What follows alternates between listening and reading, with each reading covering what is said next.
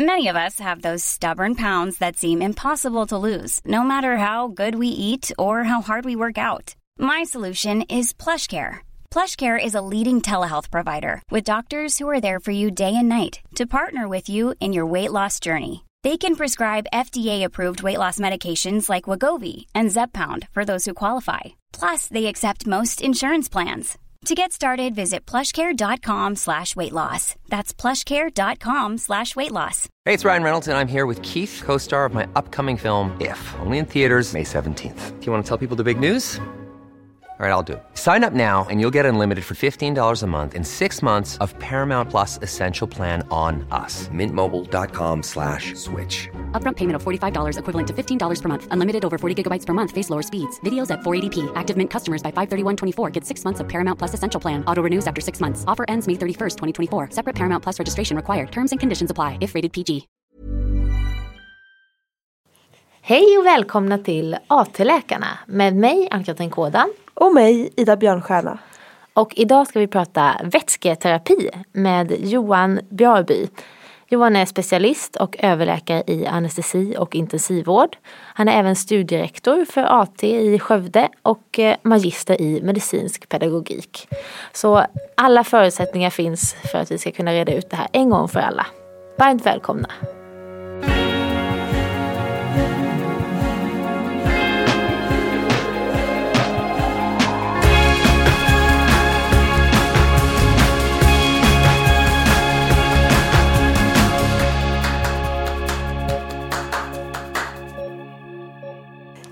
Johan, kan du inte berätta hur det kommer sig att du valde att bli läkare? Jag läste natur och gick ut med natur, men jag tyckte väl var humanistiska områden kanske var ibland mer intressanta. Så jag läste historia då på Stockholms universitet och mitt i det här då, det var ju på den tiden man hade värnplikt. Och då fick jag gå in i armén och så var jag sjukvårdare i armén som militär sjukvårdare. Och under den tiden så kunde man väl säga att det var intressant med medicin och kanske framförallt akut omhändertaget. Det har väl då levt kvar. Samtidigt hade jag läst då en del historia och man börjar väl inse, även om det är intressant så är väl också marknaden tämligen begränsad. Ja. Det är väl kanske kulturvetare, arkivlärare. Ja, det är inte så finns. Lätt att få jobb där kanske. Det är som Nej, förmodligen inte. Och historia kan man ju syssla med annars, eller humaniora överlag. Och just det här akuta och medicin var ju rätt så kul. Då. Akut historik är inte så stor marknad. Begränsad, väldigt begränsad, ja. Men visste du redan när du började utbildningen att det var akutvård eller narkos? Nej. När kom det till dig? När fick du den insikten? Det är en bra fråga. Jag tror det förmodligen kommer mest efter kirurg- och anestesiterminen då man börjar få lite mer på benen av vad klinik innebär och sånt arbete. Sen börjar man successivt märka att när man läser alla de här olika terminerna, det som var mest intressant det var liksom det första akuta. Kanske lite fysiologi och farmakologi och långa utredningar och var inte riktigt samma grej. Skulle jag tro. Vi har ju Men det var nog först under AT:n och framförallt skulle jag säga när man väl testade på att jobba som narkosläkare just när man påbörjar sin SD där du faktiskt arbetar som det och inte bara står bredvid som poletten trillar ner på riktigt. Men är du en väldigt stresstålig person? Ja, det får man nog säga. Ja, för det är ju ändå väldigt specialitet på så sätt att man är hela tiden i skarpa situationer. Inte hela tiden kanske, men allting kan ju ändå bli en skarp situation. Och när det blir det, när allt går åt helvete, då ringer man till er. Ja, precis. Så är det på alla simuleringar, det slutar alltid med ringnarkosen. Ja. Så ska någon bara släntra in lite lojt. Ja, precis. Och känna som att de har jättegott om tid. Ja, det är lugnt. Hälften är bara att förmedla det så kommer det gå bra. Ja, det är väl en av narkosens uppgifter, komma dit och se lugn ut. För då blir det också lugnt på salen ofta. Det kan vara väldigt så rörigt och stökigt. Och så var det när jag var student och gick med narkosläkare, så sa han, men vet en av de viktigaste saker man ska tänka på när man kommer med en narkosläkare, så kommer det på ett larm. Vet du det? Ja, nej, jag vet inte, att kunna akut medicin. Nej, det ser lugn ut. Du ska vara som en anka. Ja, du vet, ankan, de ser helt lugna ut, de bara glider fram och så under ytan så paddlar de av bara helvete. Just det. Men så, om de inte fattar, narkosen inte fattar, då blir det bara panik. Så att, men såklart, man söker sig nog till anestesi och den akuta världen just om man nog är rätt stresstålig. Men hur lång tid tog det innan du kunde gå på dina jourer utan en klump i magen? Alltså Du kanske aldrig hade någon klump i magen. Men jag har pratat med en narkosläkare som sa att det tog 2 år ungefär. Ja, jag ska säga, jag hade jobbat en hel del. Alltså jag vickade innan jag gjorde AT och det gick jag väldigt mycket jour. Och vad vickade du på för klinik då? Först jobbade jag på lungmedicin. Nej, ortopeden var det. Och så var det på lungmedicin ungefär ett halvår. Och så gick jag ungefär 2 primärjourer i veckan under den tiden.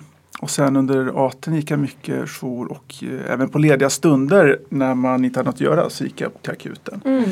Och då får du rätt mycket vana av akut medicin på stor akut upptagning. Sen tror jag att gå på larm, det är lite som att åka skidor nedförs. Det vill säga, kommer du och åker på en nivå som du känner att du har resurser att kunna hantera. Då känner du dig rätt så trygg med det. Är du en liten bit utanför din komfortzon men fortfarande vad du känner att du kan hantera, det är ju där du har kanske den största delen av vad du kanske lär dig och ta till dig och träna på. För då är nu är det lite utanför din komfortzon men du kan hantera och du lär dig att ta redskapen. Men det ger inte ut liksom i dubbelsvarta backen på en gång och slänger ut och tänker tjoho, det här var kul. Utan då ringer du en vän förmodligen. Förhoppningsvis. Så jag tror akuta situationer är väl någonting du bygger upp.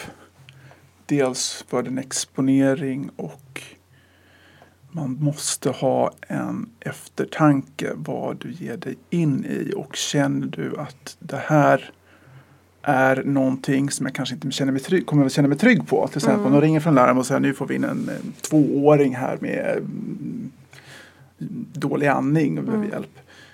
Då såklart, det är ju en annan typ av stressnivå, men då bör man ju ha vettet att veta vem man ringer och att man gör det, för det kan ju ge dig en trygghet i det.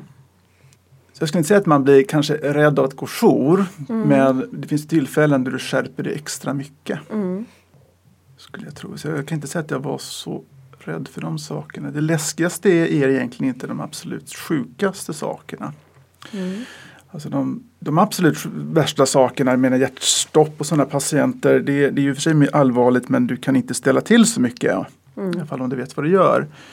Det som svårt sjuka patienter som du hamnar inför är ju ofta ett par saker du kan göra bättre. Jag tror det som med de flesta narkosläkares fasa är att du har en helt frisk patient. Och sen kanske du genomför någon form av narkos. Och det här går fel. För så då att man själv har då är det faktiskt någon som är helt frisk som du har tagit hand om och som har liksom lagt sig i dina händer. Och där vill ju verkligen inte ställa till det. Nej, men precis. Det är nog en värre utgångspunkt än att träffa för sjuka patienter där du nog bara egentligen kan göra saker bättre, förhoppningsvis.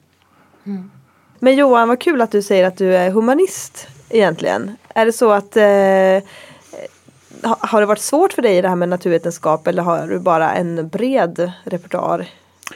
din Det hjärna? är nog en bred repertoar faktiskt. Ja. Det tror jag. Även om jag läste natur så var de bästa ämnena alltid de här humämnena faktiskt egentligen. Så. Just det. Historia var väl det kanske ämnet jag kunde bäst. Okej. Bland annat. För att det här med vätsketerapi känns som ett klassiskt område inom medicin som är väldigt naturvetenskapligt och väldigt kemiskt. Väldigt. Sådär. Ja. Och, Du har hamnat på villovägar. Ja, jag har förvirrat mig till vätskor. Jo, men det kom ju när jag var läkarstudent. För jag hade ju funderat på narkos då under utbildningen och gjort sådana extra kurser och utbildningar, alltså utbyten och lite sådana valfria man kunde göra. Och sen så insåg jag på slutet av läkarutbildningen med vätsketerapi, det var ju någonting som nog var bra att kunna men som det inte verkade vara någon som riktigt har någon sån här hum om. Så var det för mig. Och så verkar det vara för de flesta. Och det här verkar ju vara återkommande sen jag undervisat genom åren. Det blir alltid sådär att någon säger, jo men ring är bra. Jo men det kan man ge. Och sen så diffunderade den här tankarna bort. De fick något så här blankt i blicken. Och så glukos också. Ja. Så att då tänkte jag måste få lite ordning på det här med vätskor och sätta fatta. För nu ska man ju plötsligt ut och jobba också. Så att då var mitt slutprojekt handlade om vätsketerapi. Okej. Så där startade det då. Och sen när jag kom ut och var van att undervisa och kunde vätskor redan när vecka innan AT så märkte jag men det här verkade jag ofta kunna bättre än många då. Så jag tänkte det kanske man måste utbilda några av det här då. Och sen spann det där vidare och sen kom man in på narkosen och så gör man nästa, då ska man verkligen kunna vätskor men där råder väl också en viss förvirring ibland. Fast på en högre nivå.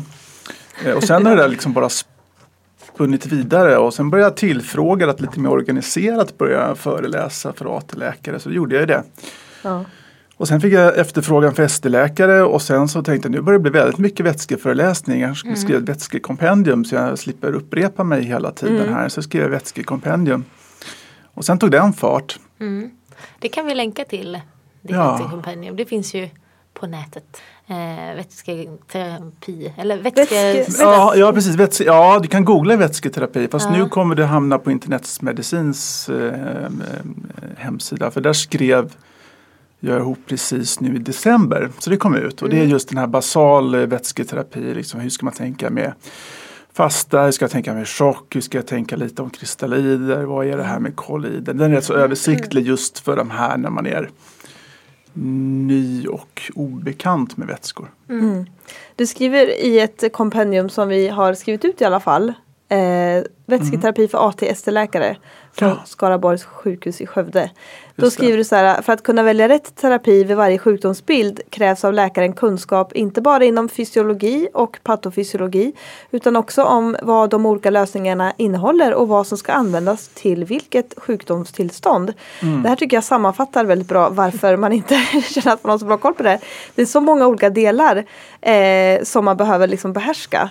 När jag läste på lite inför det här då hamnade jag ju som alltid i molekylernas och atomernas och vätejonernas härliga värld. Och så är man tillbaka där med osmosen och bara ge mig en YouTube-film som kan förklara det här på ett bra sätt. Men det känns som att vi tog med oss olika för jag dumpade bara en mening. Målet är att göra det lätt att göra rätt och svårt att göra fel. Exakt.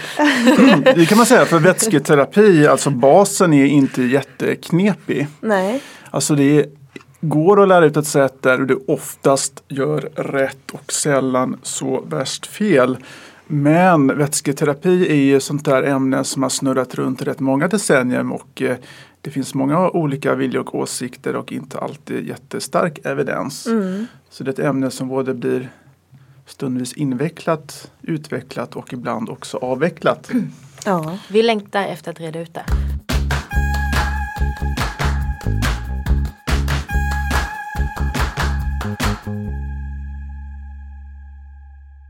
Men ska vi gå vidare till vätskorna? Ja, Det gör vi. Vad finns det för typer av vätskor? Eller lösningar? Jag kan ju bara fråga, Johan, när du undervisar om det här, hur brukar du själv lägga upp det liksom? Jag brukar göra så här. Jag brukar utgå från, beroende på vem jag föreläser för då, för olika kategorier. Men var de ligger någonstans i sitt kunskapsläge. Jag brukar börja fråga mig, vad känner ni till för vätskor?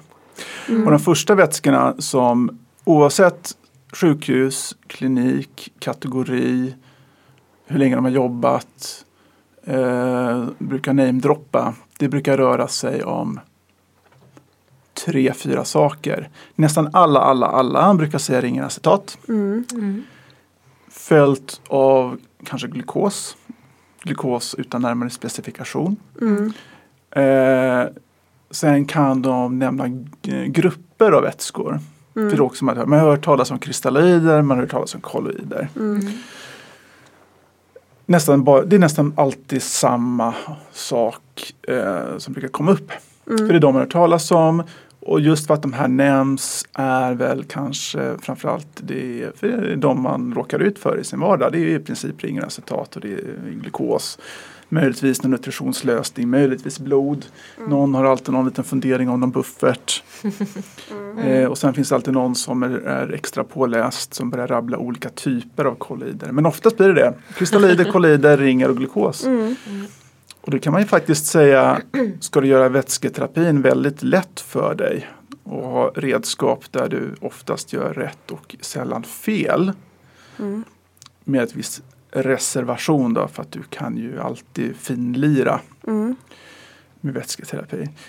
Men har du ringeracetat och använder den till det den är till för och använder av glukos och använder den vad den är till för och inte förväxlar de två. Ett enkelt koncept. Då kommer det väldigt, väldigt långt. I alla fall initiala, det här på akuten, de här fastande patienterna. Då det blir väldigt tokigt.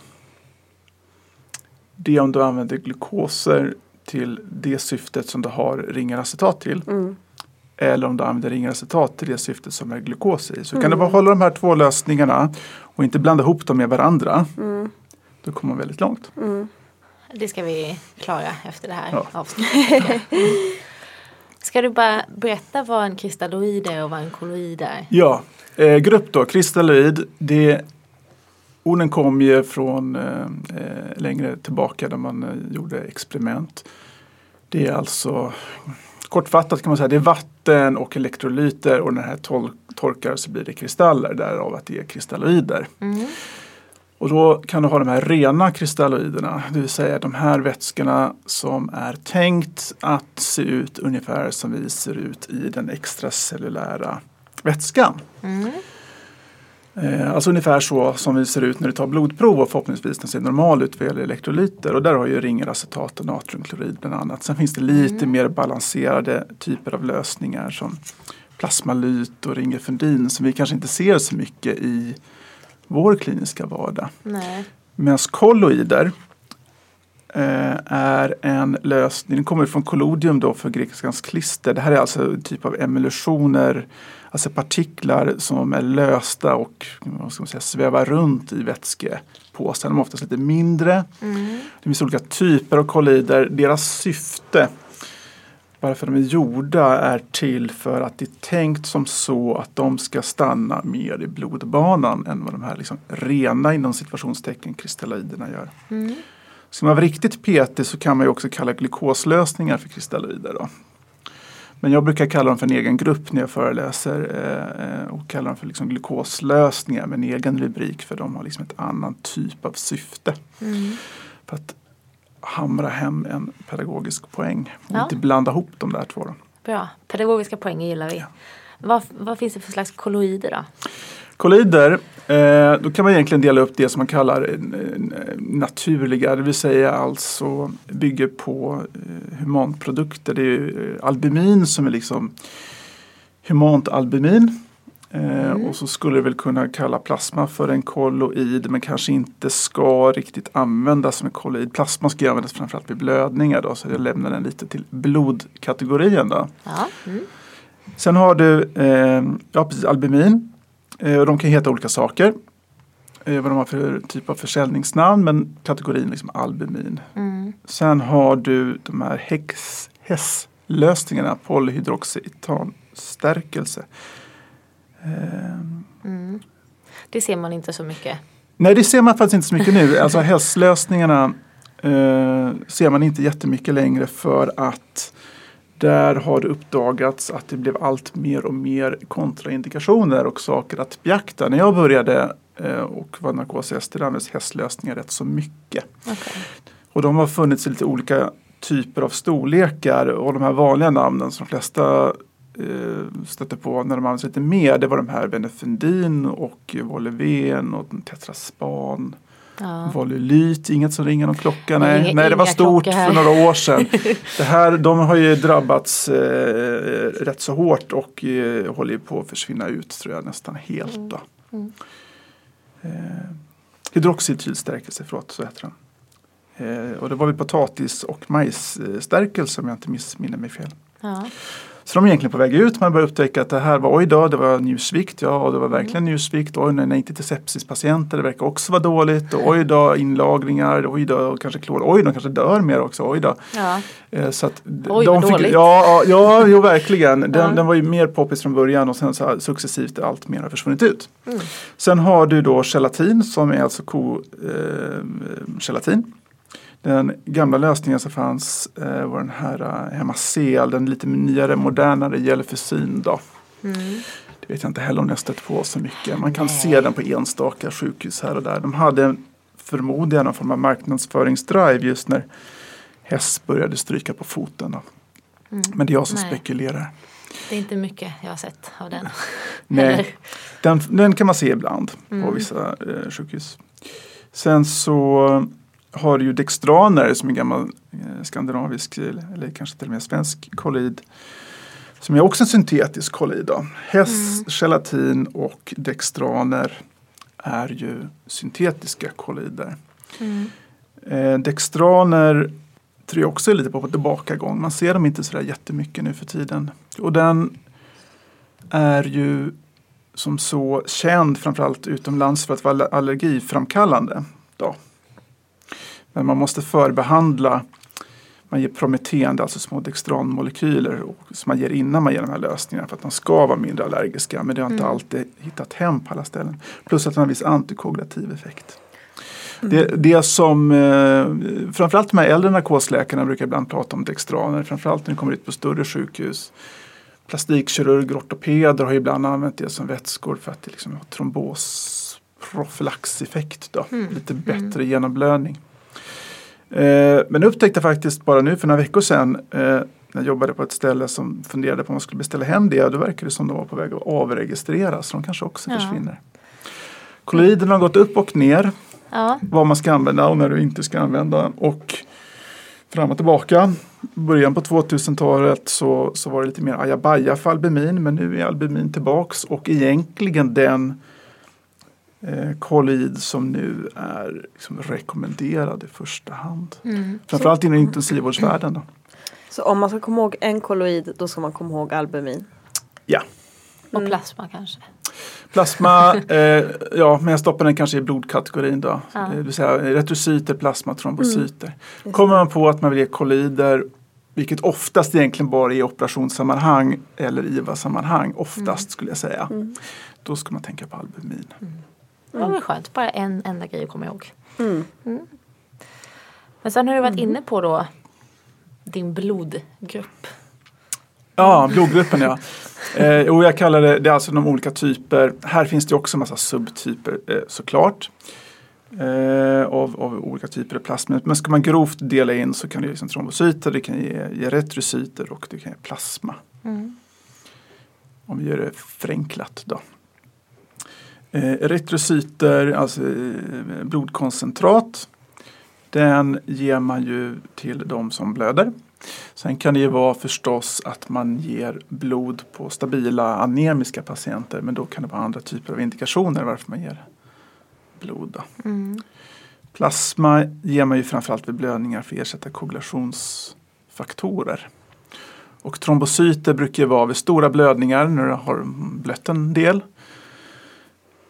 Och sen brukar vi se trombocyter dyka upp på de här, skulle jag tro, förmodligen mest hematologiska patienterna med så grav trombocytopeni och som har symptomgivande blödningar.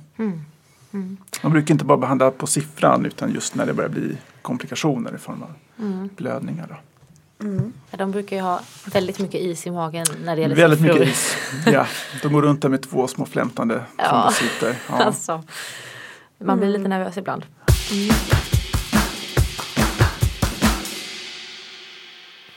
Precis, kristallider, kollider, glukos kan vi kalla nutrition då.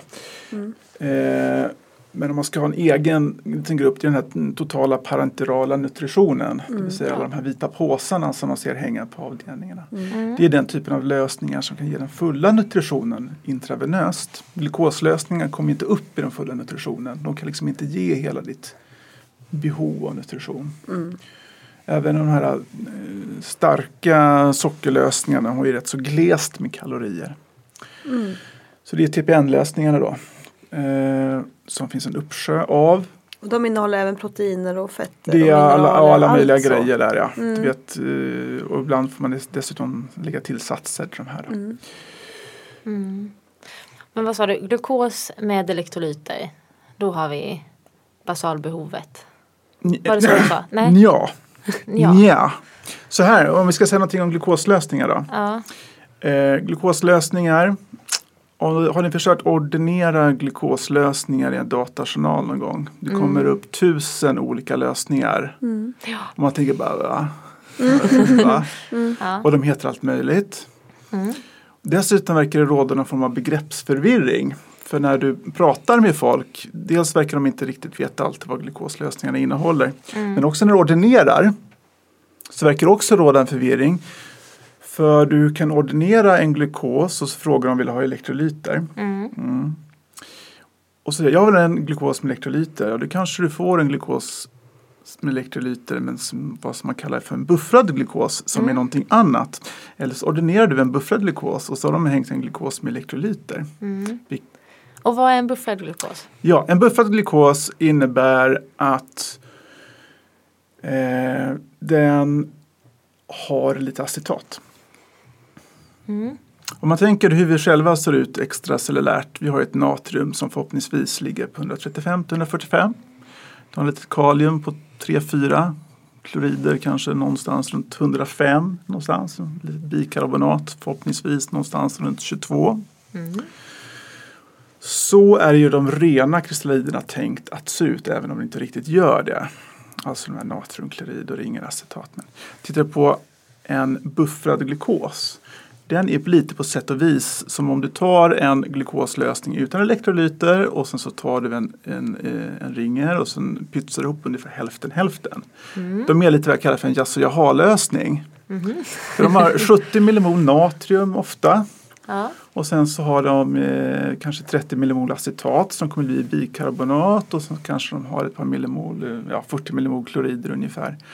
Och så har de lite grann socker. De ligger mellan 25 och 50 milligram per liter. Så ger en sån lösning. Du får liksom inte riktigt det här natriumet och kaliumet som du behöver för basal vardagliga ticka runt behov. Du får lite för mycket natrium egentligen. Sockret kommer inte upp i det du behöver. Och är du ute för en ren extracellulär volymsökning, alltså en hypovolemi eller en rejäl ilyspatient som har kräkts massa grava dehydrerade, då har de här en rätt så dålig volymexpander-effekt. Just för att de har låg halt natrium då. Så jag tycker de här buffrade glukoslösningarna, ja det kan du väl ha, men är du ute efter för att du vill ge basbehovet av elektrolyter, vatten och socker, för det är sockerlösningarnas syfte. Då når du inte det. Då är du ute för att du vill liksom vätska upp den här patienten som ligger här med konstigt tryck och dålig diures. Då blir det inte heller riktigt okej. Så det finns, det finns områden där de kan användas och vara användbara. Men man kan ju ändå förstå varför det är en förvirring. För det är ju på något sätt en glukos med elektrolyter. Ja visst, ja det är det. Fast precis. Inte lika mycket bara. Ja, men ibland inte för mycket och på ena aspekten lite för lite. Den är lite så här mittemellan. Ja. Men om man då ska ta en glukos med elektrolyter, hur mycket får man då? De kan heta massa olika saker. Beroende på vem som har gjort den här påsen då. Det de här lösningarna har, det finns 2 saker man kan titta på. Du kan titta på sockerprocenthalten. Och sen så kan du titta på elektrolythalten. Det står på den här texten på påsen, den här texten som alla ser, ingen läser. Ser man bara texten på påsen så kan man lista ut vad den är till för. Har du en glukos då med elektrolyter så innebär det, har de elektrolyter då kommer de antingen ha 40 millimol natrium och 20 millimol kalium. Eller så är det 50 millimol natrium och 25 millimol kalium. Det är vad de kommer ha. Har de inga elektrolyter, då har de inga elektrolyter. Då är det liksom socker och vatten. För snurrar man ner då och har detta i beaktande. Varje påse är oftast på en liter då. De här kan heta glukonac, för det är glukos, natrium, kalium det står för. Eller så kan de heta glukosel, som väl står för elektrolyter. Eller så kallar de bara det för glukoselektrolyter och så står det glukos 40 natrium 20 kalium på dem. Så de kan heta lite olika saker då. För att titta på ungefär vad du har för dygnsbasbehov. Nu pratar vi om den vuxna populationen. En patient som fastar och som inte äter. För det är förmodligen därför det hänger dropp. De behöver ett dygnsbehov på ungefär mellan 80 och 100 millimol natrium. Och så ligger det mellan 40 och 50 millimol kalium.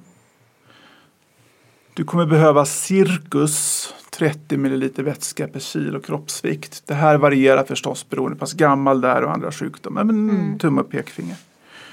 Och så behöver du ungefär 2 gram socker per kilo. Ungefär basalbehov. Inte för att nutriera, för du kommer inte upp i nutrition på den lilla sockret. Men just för den här organ som är liksom sockerkrävande. Och tittar man då. Det här misstänker att de som har gjort påsarna har tänkt till. Man kan ana sig detta. För ger du då 2 påsar glukos med elektrolyter, beroende på vem som är tillverkande, 40 eller 50 natrium, 20 eller 25 millimol kalium. Ja, då får du 2 liter vätska, alltså vatten. Och väger du då 70 kilo och du ska ha 30 milliliter per kilo, ja det blir 2,1 liter. Du får 80 till 100 millimol natrium. Det verkar vara misstänkt likt dygnsbehovet. Och sen får det mellan 40 och 50 millimol kalium. Också mycket misstänkt likt dygnsbehovet. De här lösningarna har ju 5 eller 10% glukos i sig. Och 5% innebär alltså den här litern kommer 50 gram. 10% kommer 100 gram per liter. Och du skulle ha 2 gram per kilo, så okej, 140 gram. Ja, 5%. Du kommer inte riktigt upp då. Du ligger där och flämtar på 100 gram. Har du 10%, ja du kommer kanske upp i glukosbehovet. Kilokaloribehovet kommer inte upp i vilken lösning du än väljer. 1 gram socker är 4 kilokalorier. Så har du 10%, då får du 400 kilokalorier per påse. Har du 5% får du 200 kilokalorier per påse. Så då, om det har gått ett par dagar, de inte äter, det är fortfarande stopp, de kanske ligger där med tarmparalys, du har kört socker några dagar, då är det dags för TPN.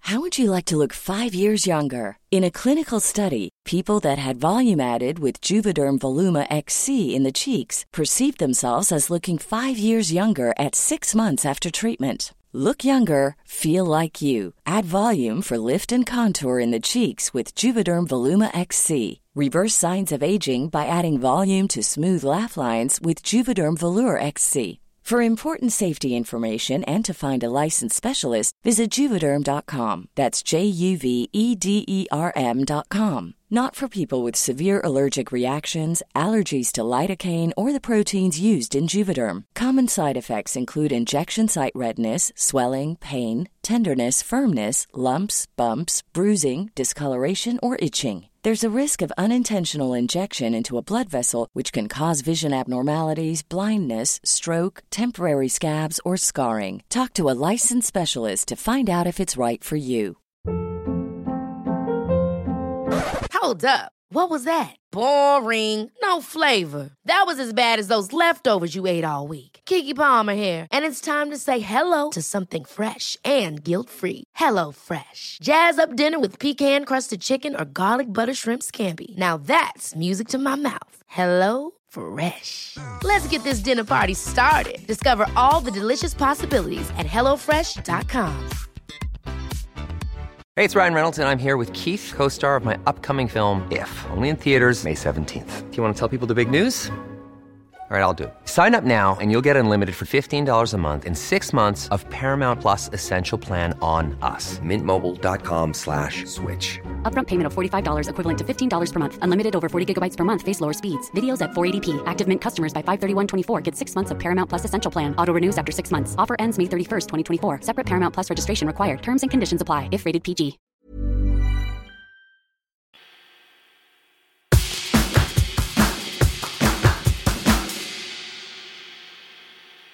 Ja, okej, då ska vi börja prata om TPN. Ja, TPN. Alltså det är den totala parenterala nutritionen. Om du i början har en patient som är fastande och det vill ge basalbehovet av vatten, socker och elektrolyter, då blir det de här glukoslösningarna.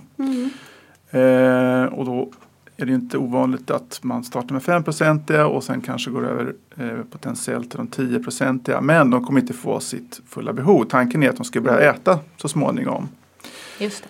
Men gör de inte det då och magen inte överhuvudtaget igång och de fortsätter fasta och dagarna tickar på, då börjar det bli dags att ge hela nutritionen och då kommer man slinka in på TPN-lösningarna då. Kortfattat kan man väl säga att det bästa för patienterna det är att kunna äta som vanligt, men det är inte alltid att de kan, för det kanske är tarmparalys eller en annan anledning som gör att de inte kan försörja sig peroralt. Näst efter mat, då är det ju sondmat som gäller, men om inte det funkar, då blir det de här TPN-lösningarna. När väljer man sondmat då? Alltså sondmat kan ju vara en patient, du vill ge en enteral nutrition, det vill säga den perorala nutritionen, men av någon anledning kanske de inte kan äta. Det kan ju vara att de har haft någon hjärnskada eller stroke eller blödning. Du kan ha till exempel intuberade, sederade intensivvårdspatienter som har legat där ett tag på intensivvården och de äter inte. Men magen kanske är igång och det bästa sättet du kan börja nutrera de här är att du stoppar ner en ventrikelsond och så börjar det ge nutrition på den vägen. Och målet då är att man ger en full nutrition, men om det inte går då, det kanske stoppar magen retention när det blir TPN. Och det är väldigt kortfattade, man kan säga att det finns olika lösningar om TPN-lösningar och det kommer man väl råka ut för beroende vilket sjukhus man är på och vilken som är upphandlad vid mig veterligen Västra Götaland och SMOF KBVn. Säkert här, samma sak. Det känner jag verkligen igen. Ja, men de kan heta olika saker. Det man ska tänka på när man ordinerar de här då, det är att man ska fundera på hur många kilokalorier de här behöver. Just det. För du kan inte fullt nutrera på en katabol patient. Du måste lägga lite lägre kilokaloribehovet på dem än om de hade varit liksom friska. Annars riskerar du att övernutrera och då får de här så kallade refeeding-syndrom. Just det. Jag tänker bara att vi kan förklara vad en katabolpatient är. Alltså en katabol är ju en nedbrytningsfas, alltså en akut stressreaktion. En anabol, det är en frisk uppegående uppbyggnadsfas, det vill säga att den är kroppen inställd på uppbyggnad snarare än en försvarsmekanism kan man säga. Alla svårt sjuka patienter blir till någon grad katabola. Kan man lite slarvigt också kalla det för svältfas? Ja, det kan man göra. Och det kan man säga, har du helt liksom sängliggande sjuk patient som inte företar sig någonting, då ligger det på ungefär 20 kilokalorier per kilo. Det är väl liksom det minus. Sen kommer det upp. Det är det kroppen behöver utan att egentligen röra sig speciellt mycket. Ja, i princip ja.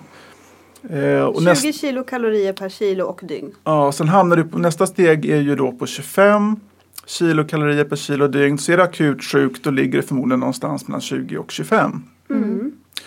Är du frisk och uppegående kanske ligger på 30 och är du mer nu i en välbyggnads anabolfas då ligger det på 40 kilokalorier. Så man tränar, man är igång, man bygger muskler, lever ett aktivt liv, då är det ungefär 40 kilokalorier där per kilo någonstans, den kommer förmodligen hamna på 30, någonstans mellan 30 och 40. Men här måste man ju fundera när du nutrerar patienten, hur pass sjuk är den här? Och i min värld då, den akut sjuka världen, intensivvårdsvärlden, det är oftast därför det hänger på nutrition, då kommer vi förmodligen hamna någonstans på 20-25. basalbehovet eller en sängbunden patient. Där är någonstans. Ja, de är mer akut sjuka. Men när det ligger i senare fas, kanske på en avdelningsfas, de är inte gravt septiska längre. De kanske börjar bli lite mer anabola. Då går man liksom upp i nutritionen. Så när jag väljer nutritionslösningen i den här TPN, då tittar jag på hur många kilokalorier behöver den här patienten och så kollar jag hur mycket den väger och så väljer man liksom en storlekspåse därefter. För de har ju en förutbestämd kilokalorismängd, de här påsarna. Och det kan ju vara liksom 1600, 1800, 2000 kalorier ungefär. Så att om vi bara, vad blir det 20 kilokalorier per kilo dygn på en 70 kilos person? 1400 kilokalorier. Ja. Okay. Hade du kört bara 10% glukos då 2 liter, då hade det kommit upp på 800 kilokalorier. Och de här lösningarna då, TPN-lösningarna, de kan vara för perifert bruk och de kan vara för centralt bruk. Och vad det menas i vilken typ av infart du behöver. Perifert bruk, det innebär att du har lite mindre energi per milliliter. Det vill säga att den är lite mer utspädd, en lägre osmolaritet. Så du kommer inte upp i samma kilokalori på perifera påsar. På den centrala, då har du liksom en högre densitet av energi per volymsmängd. Och då har du en rätt så hög osmolaritet. Så de behöver ofta centrala infarter.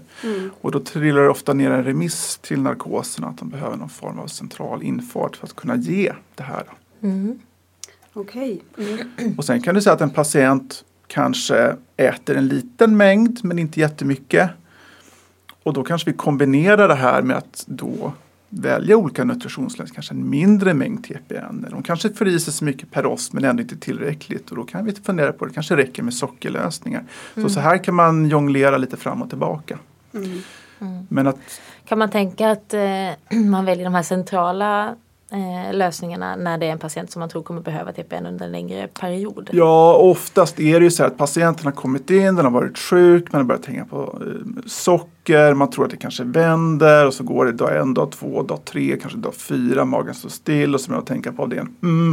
Det här verkar inte lösa sig, vi kommer behöva ge TPN, det här kommer ta ett tag och så skriver en remiss till narkosen och så blir det liksom en central infart. Oftast då. Coronary feeding syndrome har du en patient som är inställd på att vara katabol och du öser nu in nutrition intravenöst, så kan inte kroppen hantera det här. Utan de kommer få temperaturstegringar och takykardier och deras elektrolyter far åt fanders. De kan få högre mortalitet, de här patienterna. Ösrin Peros, de kan väl få diarré antar jag, men intravenöst, det finns ingenstans för all den här nutritionen att ta vägen. Så att det blir verkligen frispel på kroppen. Det är kort om TPN. Jättebra. Ska vi säga något om buffertlösningar också? Ja, vi kan säga någonting om buffertlösningar.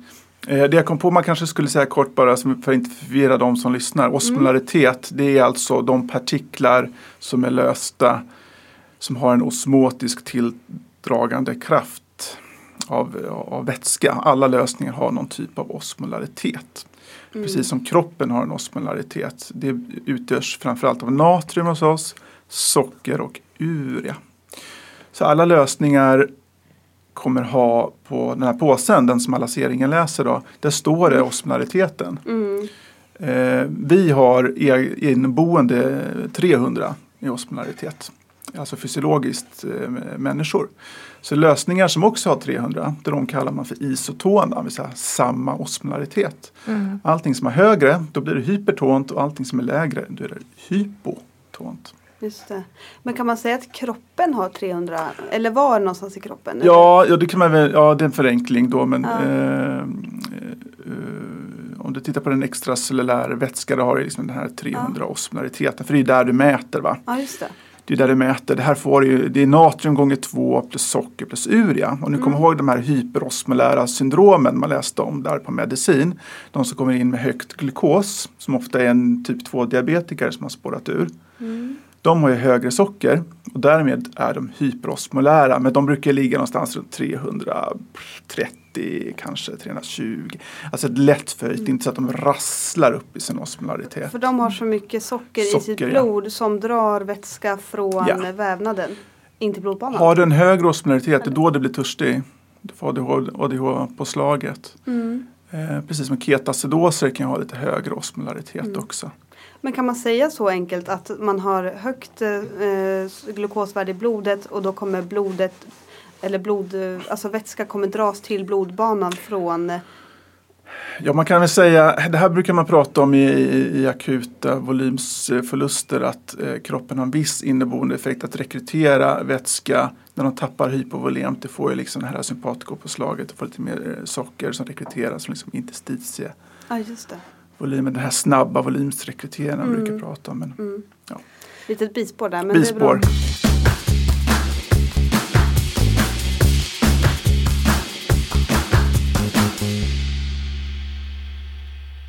Vad är en buffertlösning då? Buffertlösning är de lösningarna som används för att korrigera svåra metabola acidoser. Och det finns 2 lösningar. Det man bör beakta är att buffert används sällan. För det kommer börja knuffa på kroppens egna kompensationsmekanismer. Till exempel Frank-Stalin-kurvan är förskjuten med en acidos för lättare av syrgas. Du ska åtgärda grundproblemet till en metabolacidosen. Men ibland kan patienten vara så extremt svårt sjuk att det börjar närma sig någon form av snart hjärtstopp i princip. Eller grav acidos. Och nu pratar vi om pH 7,0 eller lägre. Då kan man börja fundera på att använda buffert. Dessförinnan är det tveksamt.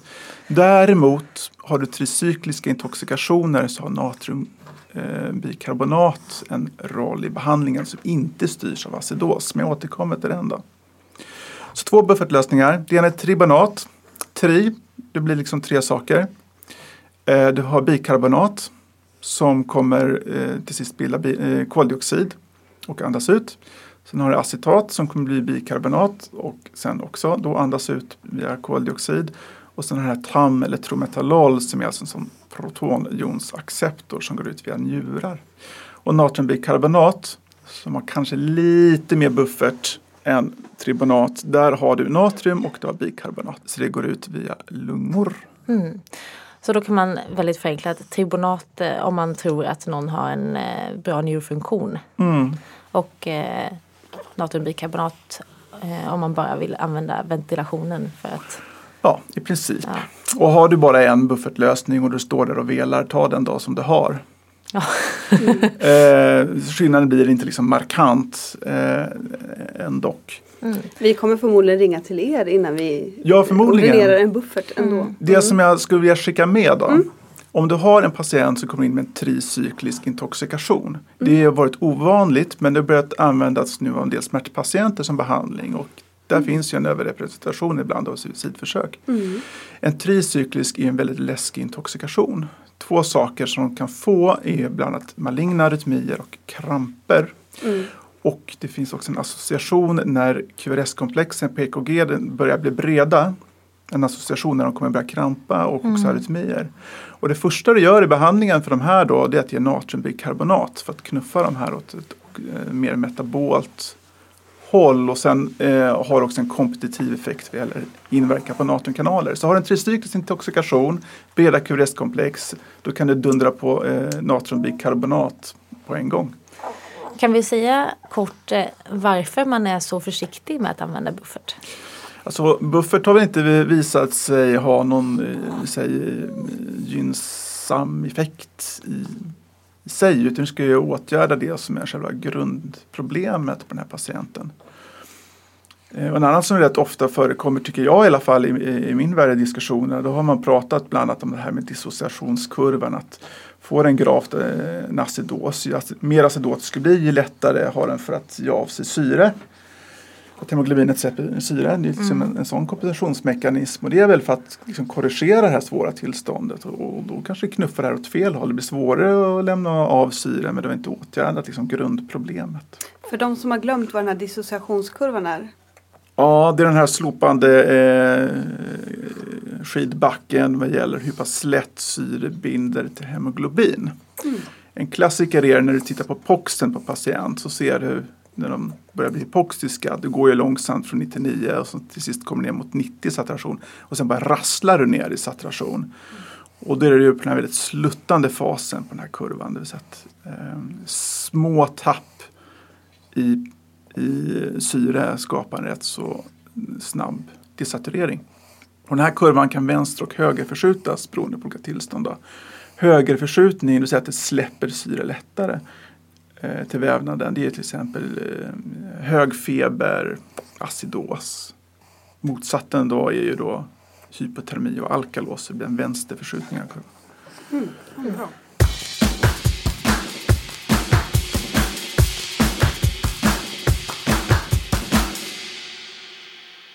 Och där avslutar vi del 1 av vårt samtal med Johan. Vi har nu gått igenom vilka olika typer av vätskor det finns. Vi har pratat om kristalloider, kolloider, glukos, blodprodukter, TPN och buffertlösningar. I nästa del så kommer vi att prata om hur vi faktiskt använder de här lösningarna. När väljer vi vad? Hur mycket? Hur snabbt? Vi pratar om vätskebehandling vid dehydrering och vid chock. Vi kommer också att gå igenom vilka typer av infarter det finns och svara på era lyssnarfrågor till Johan. Men allt det kommer i del 2. Hej då så länge!